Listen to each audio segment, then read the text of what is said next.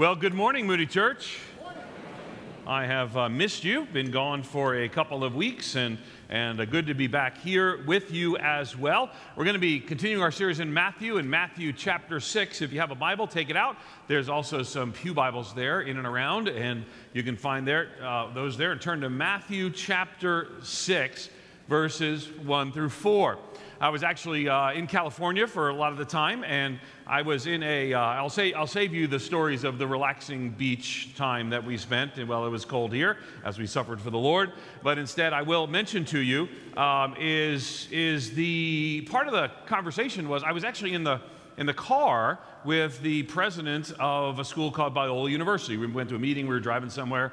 And that school, many of you know, was the first dean was actually a former pastor of Moody Church, which, I mean, R.A. is kind of a big deal and all, but the bigger deal is that Pastor Bill Birchie actually attended Biola University. And so I was in the car driving with the president, Barry Corey, and we started having a conversation about Bill Birchie. And I said, well, how was he as a student? And he said, well, legally I'm not allowed to tell you, but he looked really sad. And their education laws, and I said, well, I mean, is there any particular topic that you'd tell us not to talk to Bill about? And he said, oh, math. You don't want to talk to Bill about math. Those who are actually here Easter Sunday know why. And so you may remember in the sermon, for Bill's mathematical skills, I'm sure Hope Carme balances the checkbook after watching your sermons. Other than the math error, though, didn't he do an amazing job last week on Easter Sunday? He did.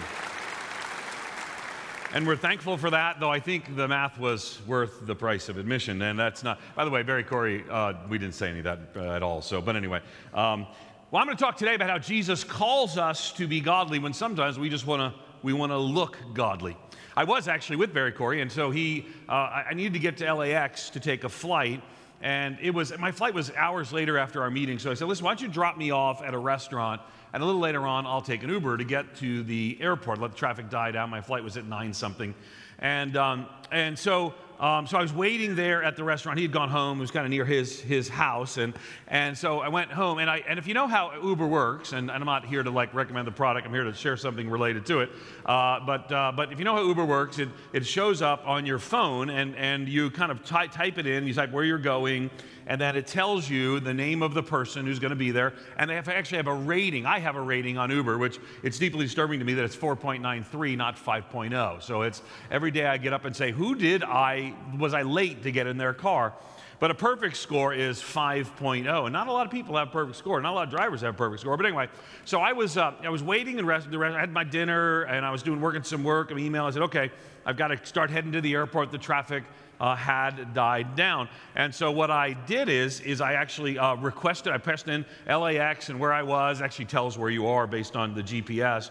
And then I was ready to go, but then I was shocked when it said Jesus would be picking me up. There it is right there.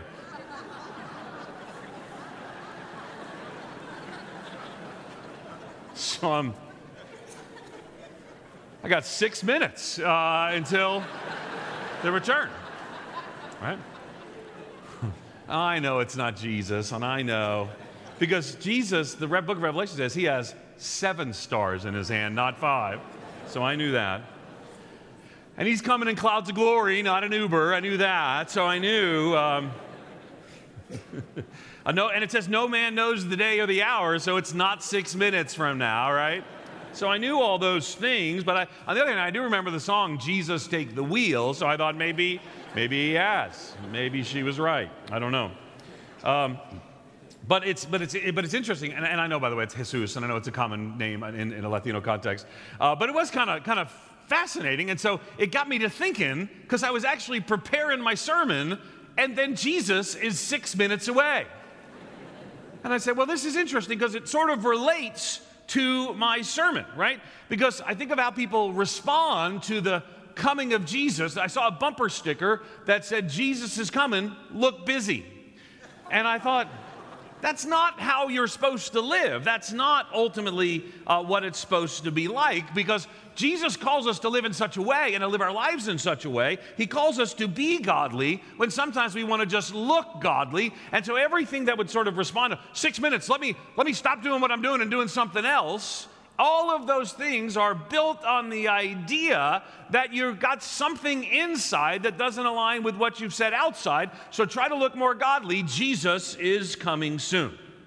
And this is a big part of the scripture passage we're looking at today. Let's take a look at it. It starts in Matthew chapter 6, and it says, "Be careful not to practice your righteousness in front of others to be seen by them. If you do, you will have no reward from your Father in heaven. So when you give to the needy, don't announce it with trumpets as hypocrites do in the synagogues or on the streets to be honored by others. Truly, I tell you, they have received their reward in full. But when you give to the needy," notice it's a when you give to the needy, don't let your left hand know what your right hand is doing.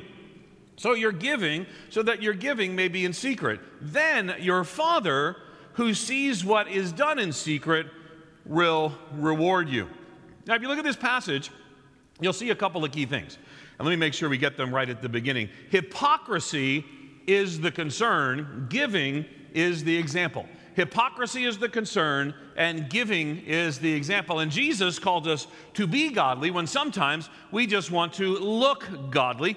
And if you look, and let's just take out for just a moment the giving, though that's going to be the main part of the middle of our message. But here's what it is. If you just look at Matthew 6, the first part, and then the last, it says, "Be careful not to practice your righteousness in front of others to be seen by them." Then it says, "If you do, you'll have no reward from your Father in heaven." Then it talks about giving. Then it comes back, "Then your Father who sees what is done in secret will reward you." So the main focus of the passage is hypocrisy. The example of the hypocrisy is giving. So let's dive in and see what that looks like today.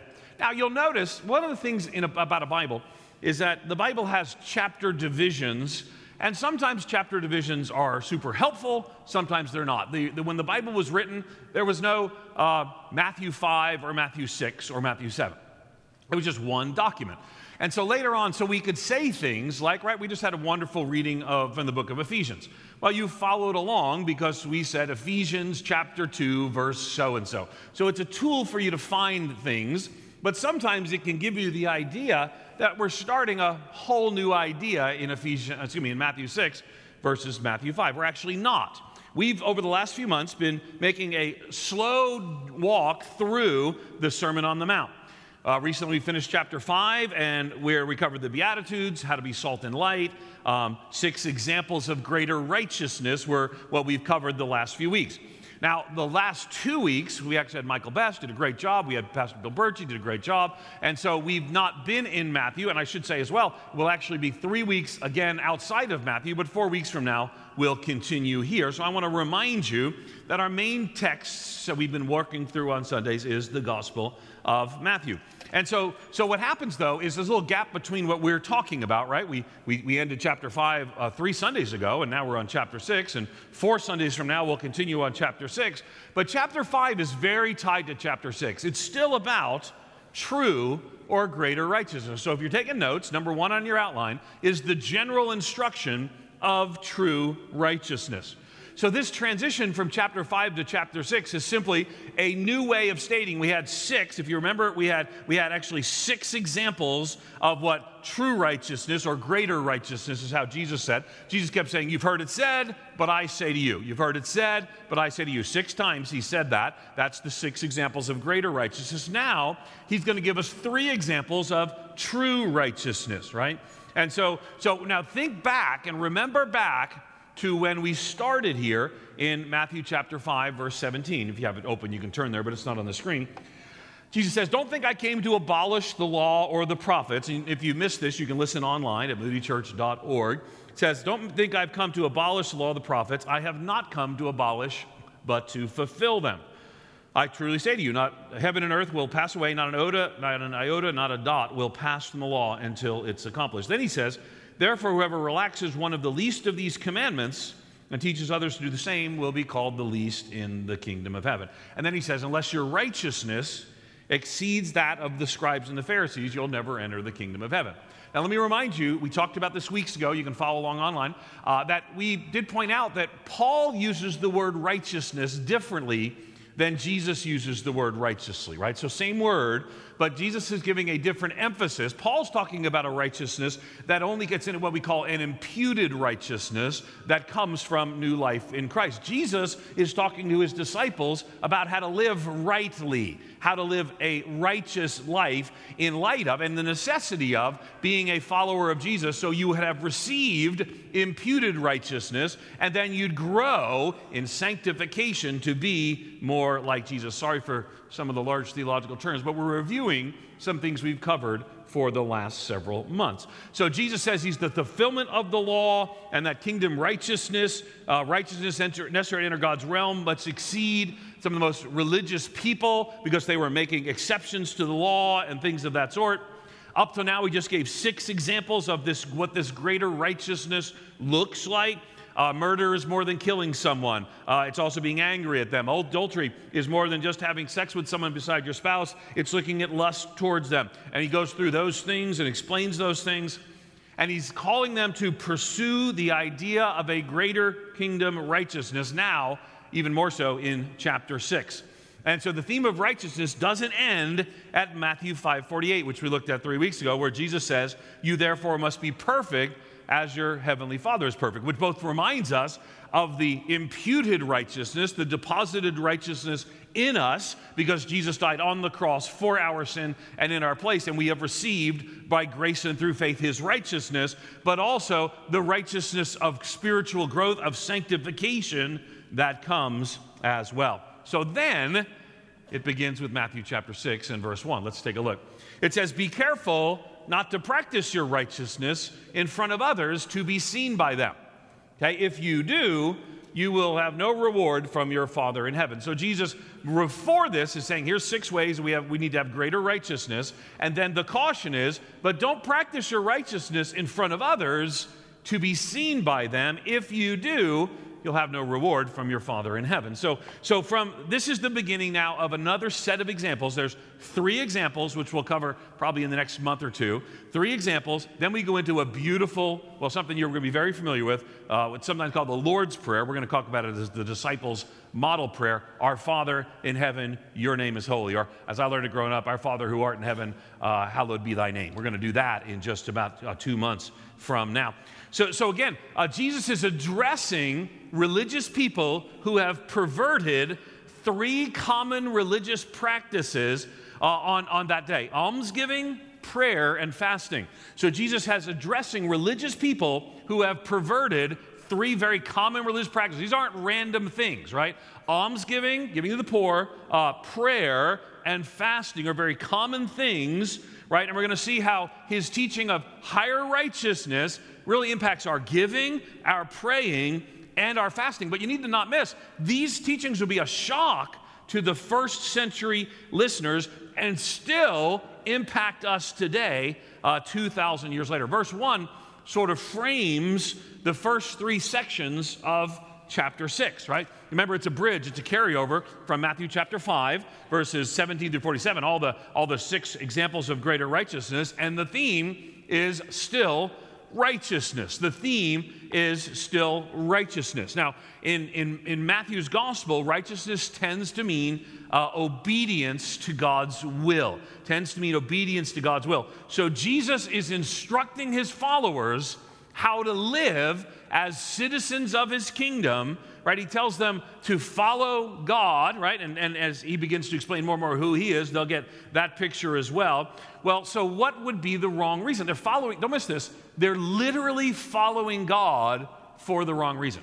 Because almsgiving is a religious obligation, prayer is a religious obligation, and fasting is a religious obligation. So don't miss how this shifted.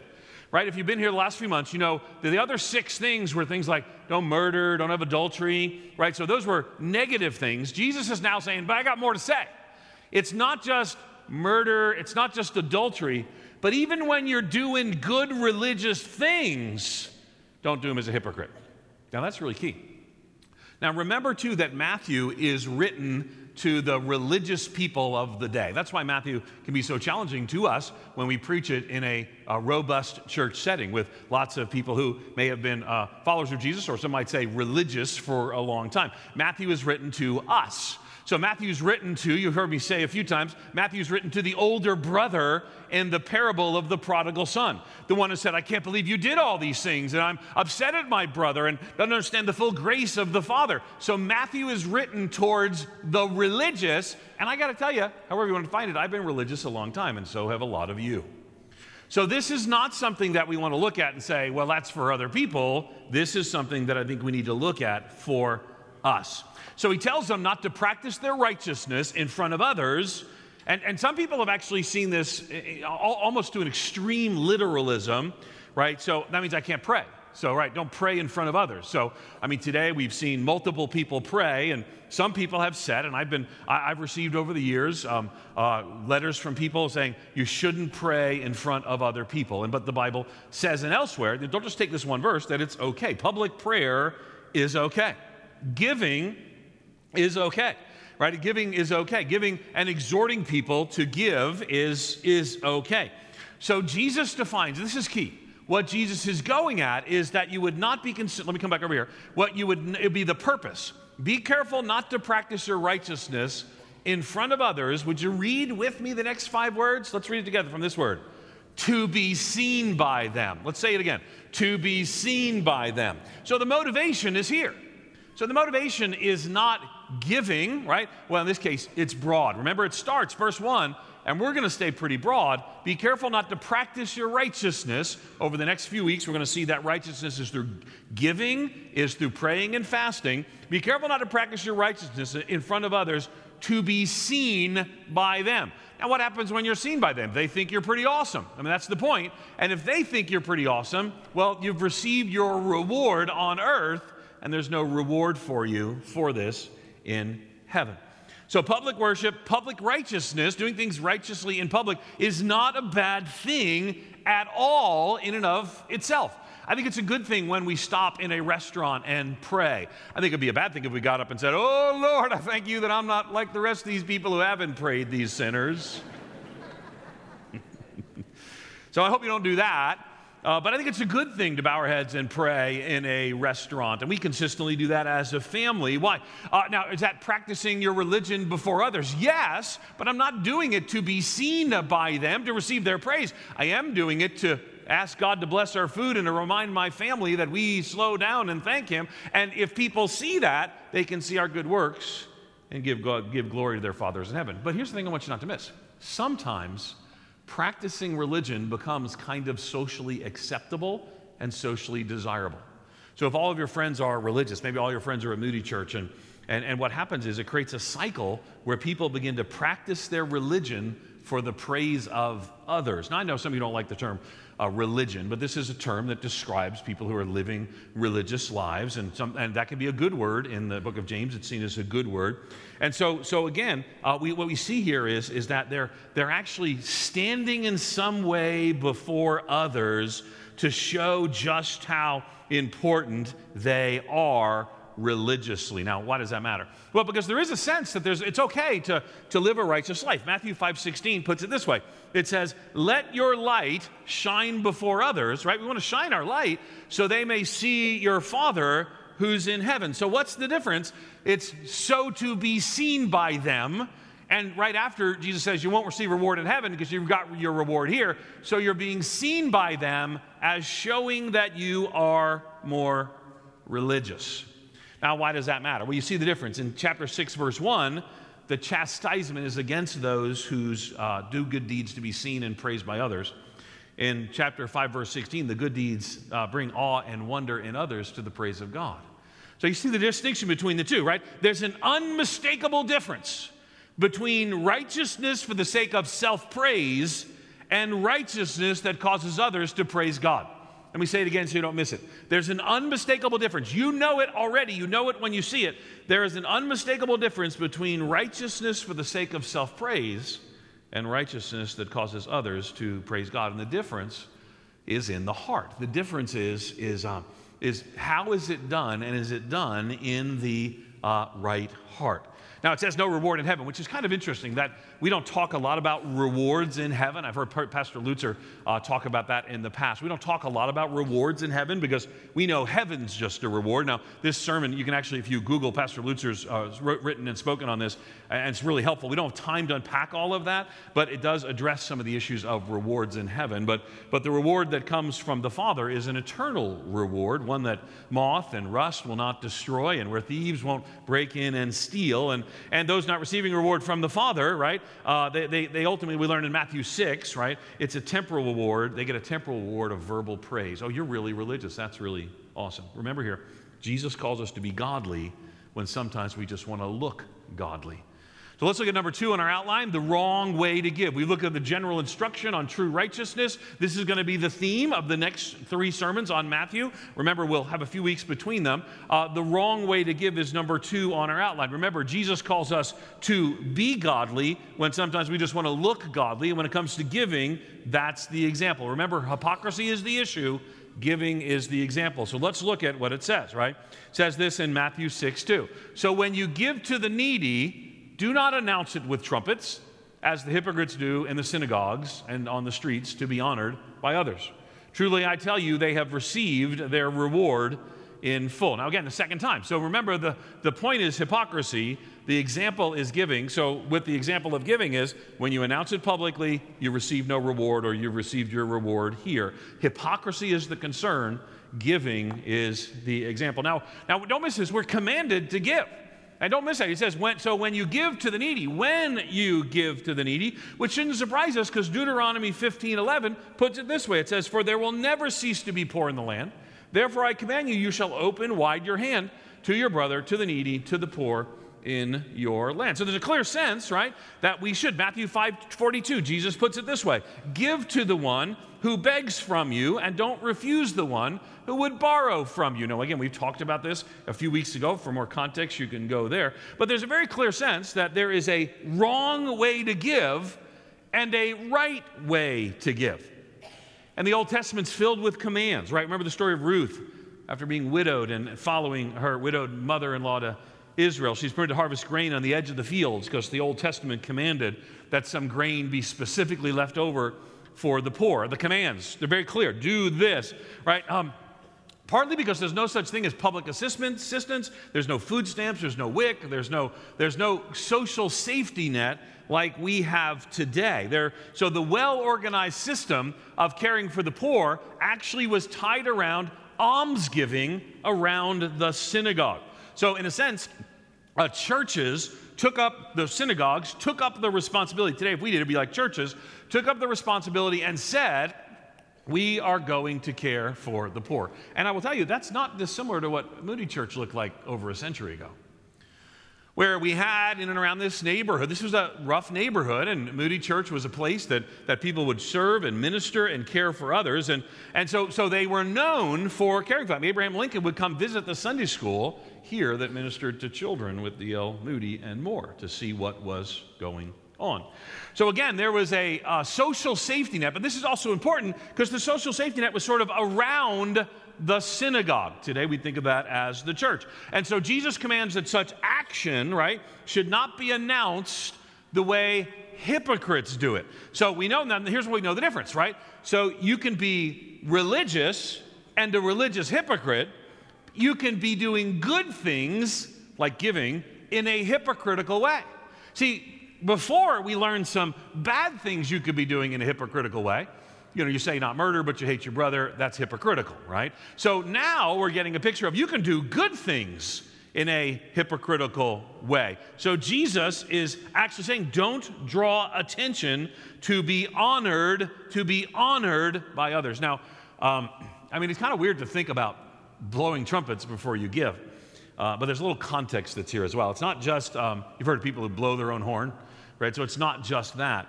But it probably refers to the practice of blowing trumpets before a fast, at which time the offering would be taken for the poor, and people would take notice, and whatever its meaning, right? Those who did so in worship settings. They were showing how religious they were, so they got their reward here, and Jesus sees this. And remember, this is so important, right? You remember that Jesus is consistently hard on religious, self-righteous people, and grace-filled to everybody, but hard on religious, self-righteous people, and particularly, obviously, grace-filled to those who are broken, those who are sinners, and those who are poor. So again, Matthew's written elsewhere on the older brother. I mentioned that, the older brother, sort of the more religious brother. Well, look what happens in all these things. And so Jesus is coming to the heart of the matter. And we actually see this in other places. When it comes to giving, matter of fact, when Jesus puts it this way, someone was obsessed with money. Jesus says to the rich young ruler, Matthew 19:21, if you would be perfect, go sell what you possess, give it to the poor, and you will have treasure in heaven, and come follow me. So Jesus, if you're struggling and you're enslaved to your money, give it all away, Jesus says. So again, it's not that giving is the issue. Matter of fact, Jesus goes right at the heart of people who are obsessed with money and says, give it all to the poor and come follow me. What the issue is hypocrisy. In this case, it's religious hypocrisy. Look at me, I'm giving. Now, I don't think today, we don't blow trumpets before we have our services, and we don't do the offering. Now, I've actually started a church where we were meeting in a movie theater, and we sent in a mailer, and so people came to the first service of the church and at the Regal Cinema, and one guy got the mailer, never met him before, never saw him again, and he decided to bring his shofar to church to blow the shofar at the beginning of our service without permission or our knowledge. It was very, have you ever heard a shofar? It's a very, very loud thing. And so I've actually seen a trumpet blown before a service, and it does get everyone's attention, I assure you, and security was involved very quickly as well. So we kind of have a don't bring your own instrument policy at Moody Church, right? They've got lots up here, and that's where we keep them. But Jesus is calling us a different way. He's calling us to be godly when sometimes we just want to look godly. And some of you experience that as a daily struggle, because you live sort of with a religious scorn towards other people, and you vocalize that to other people because you feel in some ways, I'm not saying for all, I'm not even saying for most, because you feel in some ways by vocalizing your religious scorn to others, others will think you're more righteous. Now, I want you to know, there may be some around you who actually do, but most people just look at that and say, you need a dose of Jesus grace in your life. And I want you not to miss that. Okay? Now, some people, you're not a follower of Jesus, and this is just kind of strange to you. I'm going to address that in just a minute, but I want you to see we want to live lives. Jesus calls us to be godly when sometimes we just want to look godly. So he leads to number 3, the right way to give.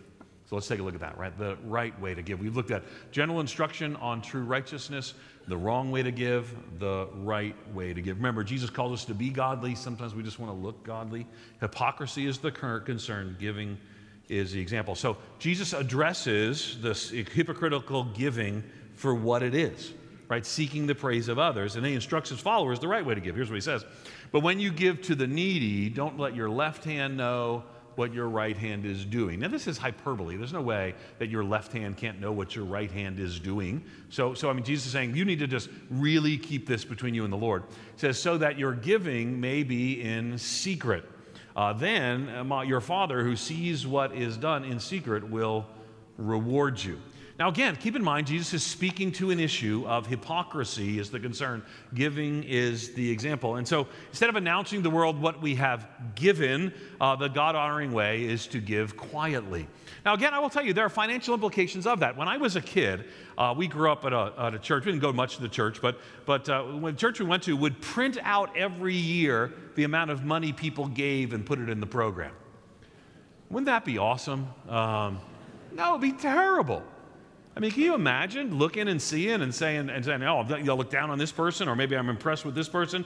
But again, we don't do that here. Why? Because we want to, in a sense, say your giving is in secret. And actually, I will tell you that when you ask people to make pledges at a church, or for example, when you charge people for rent for their pews, you say, that's a crazy idea. Well, actually, Moody Church was one of the largest and first churches to say, we're not charging people rent for their seats. And so that's one of the reasons on the outside it says, ever welcome in this house are strangers and the poor, because the reality is in most churches built around this time and before, there actually are people. So this is like, when some of you come in and you really get irritated when a visitor is sitting in your row. Well, 100 years ago, you actually owned that row. Now you're just overly and inappropriately attached to it. Is that too much? Bill, did that cross the line there? Is that all right? No, okay. Because Bill's got his seat right there, and we love that right there.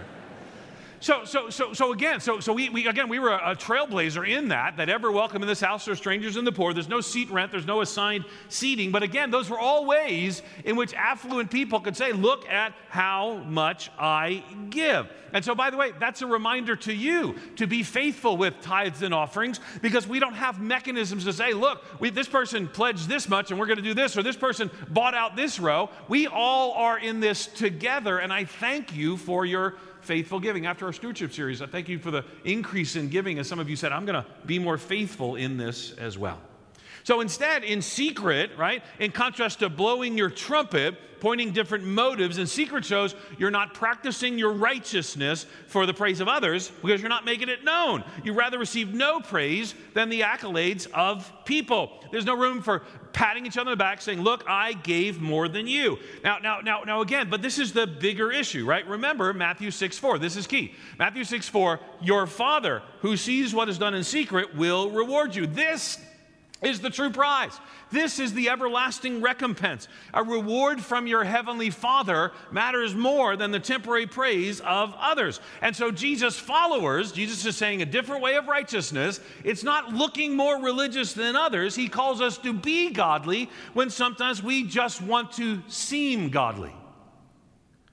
Now, I'm suspecting there are people in this church who are not followers of Jesus. And what I would say to you is, if you're going to follow Jesus, you're going to trust him and commit your life to him, respond by grace and through faith. I don't want you to just suddenly look religious. I want you to get to know and be changed by Jesus. Matter of fact, for the first few years following the resurrection, they weren't called Christians yet. They were just called followers of the way. I want you to be that way, the kind of way that's a follower of Jesus, because Jesus calls us to be godly, not just to look godly. We're called to imitate him and follow him. And so he wants to please his Father, so do we. And we see this hypocrisy theme pretty hardcore throughout the Bible. Look at 1 John 4:20. It says this. It says, if anyone says, I love God and hates his brother, he's a liar. Hypocrisy. Don't miss the continuing theme of hypocrisy that's there. Jesus does not speak softly to hypocrites. Let me say that again. Jesus does not speak softly to hypocrites. He speaks softly to repentant sinners. And that's so important. Matter of fact, there's a phrase that the church should comfort the afflicted and afflict the comfortable. That phrase actually came from a guy named Martin Marty, who took it from a newspaper thing before that. Martin Marty, a famous historian here in Chicago. I brought him to church here on Christmas Eve. And I like to say that about the church. The church should comfort the afflicted and afflict the comfortable. Well, that's what Matthew does. Matthew comforts the afflicted and afflicts the comfortable, because what he says is over and over again, and the Bible does this as well, but Matthew's like, it's hypocrisy. Listen to Jesus' words, hypocrisy. The older brother, we got to have a different way. But that's a theme throughout the Bible. Look at Titus 1:16. It says they profess to know God, right? They profess to know God, but their deeds deny him. But they deny him by their works. They are detestable, disobedient, unfit for any good work. Profession without obedience is hypocrisy, and the Bible is hard on this reality. Jesus, in Mark 7:6, puts it this way. And he said to them, well, did Isaiah prophesy of you hypocrites? As it is written, these people honor me with their lips, but their hearts are far from me. The danger is religion for show, without a heart change. Now again, I know that sounds very easy. Can I just tell you that? I want you to hear this. I want you to hear from me. I struggle with this sometimes. Because the reality is, I got to get up and preach a message and pray, regardless of whether or not I'm right with the Lord in any given week. And I'm guessing you struggle with this in your own way sometimes as well. Jesus calls us to be godly when sometimes we just want to look godly. You remember at the beginning we talked about Uber and how Jesus was arriving in 6 minutes. And I guess the question, it's a good thing to live in light of the imminent return of Jesus. That's a doctrine we believe here at Moody Church, that Jesus could, the trumpet, the real trumpet, could sound at any moment. We could be in church, we could be sleeping, but at any moment, the trumpet will sound, the dead in Christ will rise, and we'll be with him in this glorious, glorious calling of his people. And here's the reality. Jesus is reminding us again and again, live in such a way that if that happened, you didn't have to rush and take 6 minutes because Jesus was on his way. Because here's the reality. I want you to miss this, right? About 6 minutes after I got my first notice, I got this. Please meet Jesus now. And he's driving a Lexus, which I didn't really get, right? Because let's be honest, don't we all expect him to come in one accord? I know. I did crossed it out. I put it back in. I crossed it out. I'm kind of ashamed of that. But not all ashamed of that. So Jesus is going to arrive. Now, the question is how then do we prepare ourselves in light of that? Well, we do that by having a greater righteousness rather than show religion. You see, there's a beautiful, clear promise, but it's a challenging promise. Look at what it says. Luke 12:3, it says, "Therefore, whatever you have said in the dark shall be heard in the light, and what you have whispered in the private room shall be proclaimed to the housetops." See, there's the clear promise. But here's the thing. Jesus really wants to get the things out of your life that undermine the integrity of your Christian faith. I don't want you to miss that. And these words relate to you, I imagine. They do in some ways. They do to me. Please give heed to Jesus' words, right? There's no lasting satisfaction, only empty praise from others who are likely seeking the same from you, because we all want to look religious, we want to come to Moody Church, look like we got it all together. Here's the deal. I know you don't have it all together because I don't have it all together. Instead, practice greater righteousness, kingdom righteousness, that seeks to honor God by obeying Him through the right actions of the right heart. See, He knows it's easier to look godly than to be godly. It's easier to look righteous than to be righteous. He knows. But Jesus calls us to be godly when sometimes we just want to look godly. And I wonder if we could take just a moment and ask, how does this message speak to you? It's very easy to say, well, we don't blow trumpets, Ed. I mean, that's not a thing we do. But remember the theme, the issue is hypocrisy. Giving's just the example. And I'm guessing, at least there is in my life, there are areas of my life when I am not aligned as fully as Jesus would have me to be in the power of the Holy Spirit to the greater righteousness He has for me. I'm growing every day. I hope you are. I hope you haven't arrived. Because when you arrive, you start acting like that older brother every day. Kind of walking around saying, I can't believe these sinners haven't caught on yet. But when you understand Jesus, you walk in the fullness of that grace. You search out the hypocrisy in your own heart. And we'll do that together the next few weeks together. So let me encourage you. Let's take just a moment. Let's bow our heads. Let's stand together first. And as we stand, let's bow our heads and let's ask God's grace and guidance as we spiritually come to the altar. Right? The coming to the altar is a phrase in the Bible for when we come before the Lord, we lay our hearts. We place our hearts on the altar, place ourselves on the altar. We say, Lord, clear us of any hypocrisy. Jesus is coming soon.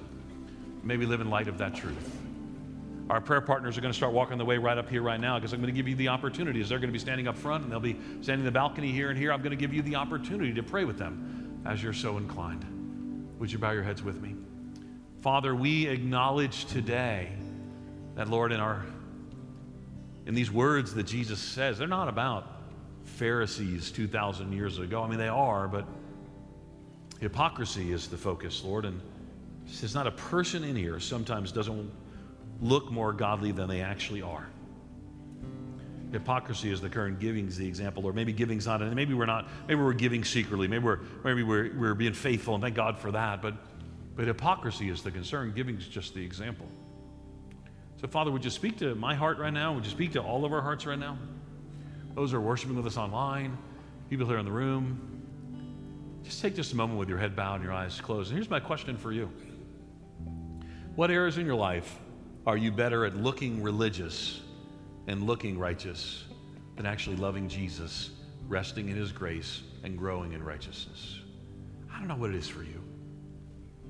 I know what it is for me. I got to continue to pray before the Lord and say, Lord, help me to stay spiritually focused in the midst of busyness. Not just to look like I love your word, but to love your word day by day. Maybe it's something else for you. I don't know what it is. Take just a moment. Your head bows and your eyes closed. I'm going to invite you to spiritually come to the altar. Present yourselves, therefore, to God as a living sacrifice, holy and acceptable to God. To present yourself on that altar and say, Jesus, I give myself to you.